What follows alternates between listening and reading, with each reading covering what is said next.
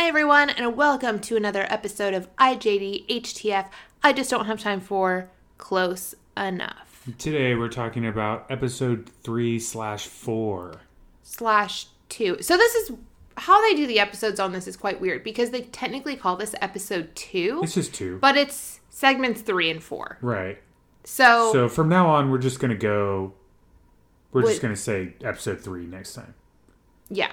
Okay. So episode 2, which is segments 3 and 4, which are called Logan's Run and Room Parents. So if you don't know what Close Enough is, go back, listen to episode 1. It's silly to start on episode 2 of this podcast. But if you don't know, it's just a cartoon created by J.G. Quintel. J.G. Quintel, who also created a regular show. So and it's on HBO Max if you want to watch it. It's on HBO Max, yeah. So Logan's Run starts off with Candace, which is Josh and Emily's daughter, going to her very first sleepover. So Josh and Emily are like, oh my gosh, we have the day to ourselves. Like, what are we going to do? It's a kid-free day. So then they do like this montage to turn down for what? And it's just them doing like all these different errands, like filling up the gas tank, doing taxes. They're just cleaning, like, oh my gosh, a free day for us to do whatever we want to do. And it's just adult stuff. Yeah, and then it ends with them like sitting on the couch in their Snuggies, eating ice cream and watching TV. Which sounds amazing. Yeah. And then Bridget, the roommate, comes in and she's like, we're going to the club. I'm going to the club. And then she's like, you guys are old. You said to tell you when you get old. You guys are old. What time was it? It was like 7. It was like 6 p.m. or something. It was like 6 p.m. And they're like, the night is just beginning. Like, the sun just went down. And then they're like, oh, do you want some lavender nighttime tea or something? And the other roommate, Alex, pops out and he's like, did you say lavender nighttime tea? And he's like 50, right? I don't think he's 50. He's like older. He's like 40s. But I think he's probably like 5 to 10 years older than Josh and Emily. And he's like, did you say lavender nighttime tea? So he comes out. And then she's like, you are all old. Mm-hmm. And then it shows them like flashing back to all the things they do that make them old. Like drinking a huge thing of Gas X and going to bed at like 6 p.m. and like all these different things. And they're like, oh my gosh, we are old. So she's like getting in the car and driving away to go to the club. And they like throw themselves on the car. And they're like, bring us with you. Right. Well, they like ran out the last second because they were like, we are getting old. We need to rev it up. Yeah. So one thing that I want to point out is when they get in the car, they're like, oh my gosh, we can go to the club until closing time and then go to the Bright Spot Diner and get chocolate chip pancakes, which I have been wanting to go to the Bright Spot Diner and get pancakes for years. Are they open 24 hours? Well, they open really early for breakfast, I think, at least. Oh, cool. So we could drive down there right now. I mean, just kidding. Technically, okay, but COVID, so probably not. That's true. So they go to the club with Bridget. Yeah. And they buy some really expensive shots. It was like $64 for 4 shots. Which is a lot of money. And then they forced them to do 100% tip on like the checkout, like it was the only option. It's pretty funny. Which it does feel like that. I remember we went to like a rooftop party once and the drinks, Lindsay doesn't know because I was he told me, weren't they like were really $28 expensive. Per drink they or something? It was expensive. So silly. Then Bridget spots a famous YouTuber. Yeah, and she's like, I gotta go flirt with him because, you know, she's single. And he's famous. Right. So she goes over there and they're all like doing shots. And meanwhile, they see an old guy. He's not old. He's like in his 30s. Well, before this, they show this huge montage of them having the craziest night doing shots. And then they're like, oh man, we better go home. And yeah, it's like, because what time is it? It's like 9 o'clock. They accidentally turn the lights back on. And then they're like, oh man, closing time. It's like 8:30. Time for those pancakes. And they're like, it's 9:15. Yeah. They're like, what do you mean it's only 9:15? And they're like, we can't admit we're old. We gotta stay. And then they're like, can't hear each other. So they're yelling back and forth like, my back hurts. Should we just call it a night? And then it's like, I can't hear anything. He's like, my back hurts. Yeah. We really like it at this point. Because I'm like, I can relate to that. I'm like, every time I go out, I'm out for like an hour or two, and then I'm like, okay. I'm just like, I have had a beverage, and I'm ready to bounce. And I'm like, I had a couple of drinks. I danced a little bit. I'm ready to go. But I have a feeling we'll get to the point where we're like, we need to like see if we can still party down. Maybe. I know when I lived in Germany, they were like, we go to this all-night club, and you go at like 7 p.m. and you don't leave until 7 a.m. Like, it's a 12-hour thing. Yeah. Like, that's just what you do. And I remember being like, how am I going to stay up for 12 hours? And that's when I was 19. So what happened? I mean, I went. I guess we stayed up for 12 hours, and then I probably slept for 2 days. You're like, no big deal. See, that's the thing. But I also wasn't drinking at the club. Yeah. Because I could have technically legally drank. I think I may have had like a beer or something. Sure. But I was chugging Red Bulls all night. Right. Because that was like my only way of staying up. And if at 19 I had a hard time staying up all night, so at okay, like let's get back to 32, you would definitely have a hard time staying up all night. So it turns out that this bar is like psycho. It's a psycho bar, and it murders people over 30 by sending them into a fan. Yeah, so this guy in this Red Hot Chili Pepper shirt goes to the bar, and he's like, yeah, dude, can I get whatever? And he's like, the guy looks at him and sees like all these signs that the guy is over 30, like the shirt. And, like, the earring and, like, his wallet attached to a chain. And then he says something that just, like, sets it off. And then he's like, oh, man, no, you're a VIP. You have to go to the VIP room or whatever it is. So he goes to the middle, and they basically shoot him off into the ceiling fan and, like, cut his body up into a bunch of pieces. Which is pretty gruesome. And then everyone's just like, oh, my gosh, we're all over 30. We need to, like, keep it a secret. Yeah, and then Bridget's talking to the YouTuber and finds out he's only 26 months old.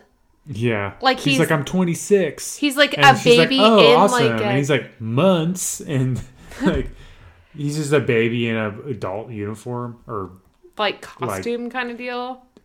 Yeah. So it gets a little bit out there, but and she's like, really my gosh, I'm going to go to jail. And they're like, Bridget, we have to get out of here before they find out we're old.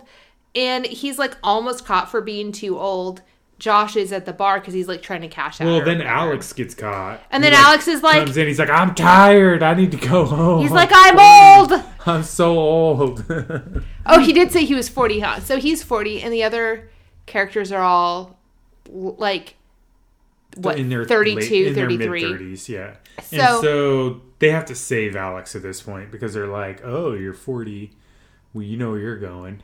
Yeah, so he's like getting sent into the ceiling fan, and Josh and Emily are trying to pull him down, and it's like this huge thing. And then they like throw something into the ceiling fan, like Bridget throws something into the fan, which like breaks the fan, and then he like falls back down.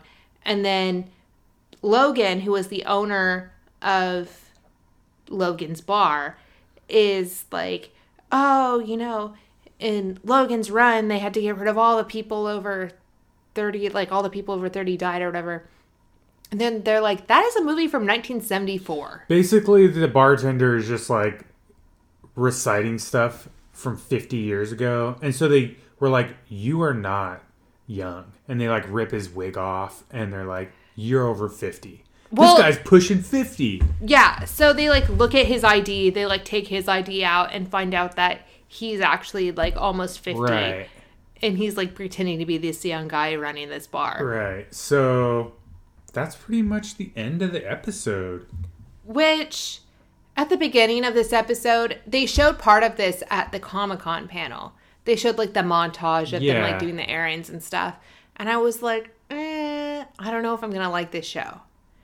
Because like while they were doing the errands, they were like making them look like they were in different sex positions basically for like every errand, and they were like making it like a joke, but it was like almost gratuitous, like that montage was. Right, but and giving them the benefit of the doubt, it was a new experience because of COVID, so it was like all online, so they were just doing the best with what they had. So then, at the time when I saw the clip, I was like, I don't know if that show's for me, but seeing the clip in the full episode, I enjoy it. Yeah. So if you watch the Comic-Con panel and were like, oh, not for me, I recommend give it a shot. Watching the full episode versus just a clip. So the next part 2 is called Room Parents. Yes.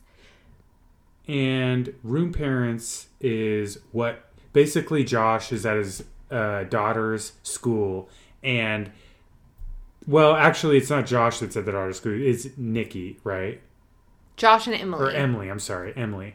And they're like, "Who wants to be the room parents?" And the parents are basically like fighting to the death to not be room Basically, parents. it's like you are going to be in charge of collecting, like all the fundraising. Yeah, so like nobody wants to be associated with that. And Josh basically walks in unbeknownst and because he had to use the restroom. And then he meets Nikki. Yes. That's why I was saying Nikki. Yeah. And she wants to be a co-room parent. Yeah, so Josh agrees to be the room parent, and Emily is like, "Oh my gosh, what are you doing? Tell them you don't want to," but it was too late. So then when they go to the car, Nikki is like, "Oh, I'm Billy's parent. Like, do you want to be co-room parents? Yeah. Like, it's so sexy." Like, but she's like being like overly seducing. Flirty. Yeah. And we're like, what? And then obviously Emily sees this and she's like, that's very strange. Yeah. But Josh is kind of like, I don't know, like ignorant to it. Like oblivious or whatever you would call it. So oblivious. Oblivious. That's also a word. Oblivious? Oh, yeah. Okay. So basically, like, he'd get a call where he'd be like, "Oh, Nikki wants to like look at fundraising locations or whatever," and he like went off with her all over town. And Emily's like, "This makes me uncomfortable," so she like goes to the neighbor and gets the spy van. Yeah. Apparently, her neighbor was CIA at one point. I'm guessing. I don't know. Or something. Yeah. Yeah. So they're going around town, and they like see them at this hotel, and the name of the hotel they can see is like Sex Hotel. And she's like, "Oh my gosh." And then like a van starts to pull away, and then you see it's called Essex Hotel. Yeah. And then the van pulls away like further, and then it's like Essex Hotel for having affairs. And that's whatever. Just like classic. That's like classic. The creator of the show. Yeah. That's like his total style. So it was like witty and funny. And then when he comes back later in the day, she's like... accuses him of being romantic with Nikki. Yeah, and she's like, "I don't want you to co-parent anymore. Like, this makes me uncomfortable." Nothing's going on. And then, like, all of a sudden it hits him, like, everything that she's saying. He's like, "Oh, that is kind of inappropriate. I didn't even, like, realize that." So Emily's like, "Let's go over there and tell her that you can't room parent together." So they go over to Nikki's house, and he's like, "Oh, I can't co-room parent with you." And then they find out that Billy, her child, is not even real. He's like a stuffed animal. He's a straw man. Thing. Like, yeah. It's kind of indicative of the straw man argument. So, like, she built up a fake persona, right? Mm-hmm. And then, like, it turns out she's a criminal that's trying to steal all the fundraising money. Yeah, so I guess, like, her gig is, like, going around and being co-room parent and then stealing fundraising money. And he's like, "That doesn't even make sense. Like, fundraisers at most make $250. And she's like, "That's why I have, like, 4 things going at a time." Yeah. Like, she's, like, hustling a bunch of schools in a bunch of different places. Yeah, it's pretty silly. And they have this epic chase scene. Yeah, so first she ties them up and goes to the fundraiser and takes all the money. But they, like, call, like, a Postmates to get a knife. And then they're like, "We're all out of knives, so I brought you a fork." And they, like, there's, like, cut the rope with the forks. A lot of clever innuendos, like, associated to modern life. That's where it kind of, like, very differs from his past work, where it's, like, in the past kind of thing. I feel like Regular Show was very, like, nostalgic, like, 80s, 90s. Like, oh, VHS tapes. Yeah. And, like, things like that. Whereas, like, Close Enough is, like, very modern. Like, Postmates. Like, these are the places like, you go when you leave a club. Like, right. It's, like, post COVID. But right before COVID. Yeah, because they actually started this show in 2017. Right. And it was going to come out in 2018. And then because of the buyout of Fox and Time Warner and HBO, like everything got shifted around. So realistically, this was written a couple years pre-COVID. But it's still very modern. Like Postmates was a big deal. Like all of these restaurants, all of these clubs, all like everything they name is based off of something real, which is crazy. Like, so basically, Josh saves the day, saves everybody by like grabbing the money and flinging her into like a building. This fight was on a like one of those little kid trains that like goes off the rails and then is on the freeway and they're having this big epic fight and he finally gets it back. Well, Candace is also somehow interloped into this scenario. Well, because she was at the fundraiser, so they had to like scoop her up. So like they were trying to make it like, oh, it's like a kid ride kind of for her, right? Mm-hmm. It's almost like she's telling the story in a lot of ways. Yeah, so he finally gets the money back. He wrestles it away. She like crashes the train. What was the name of the building that she flew into? Can you remember? Oh, something really funny. It was I don't want to say lasers. It was a something factory.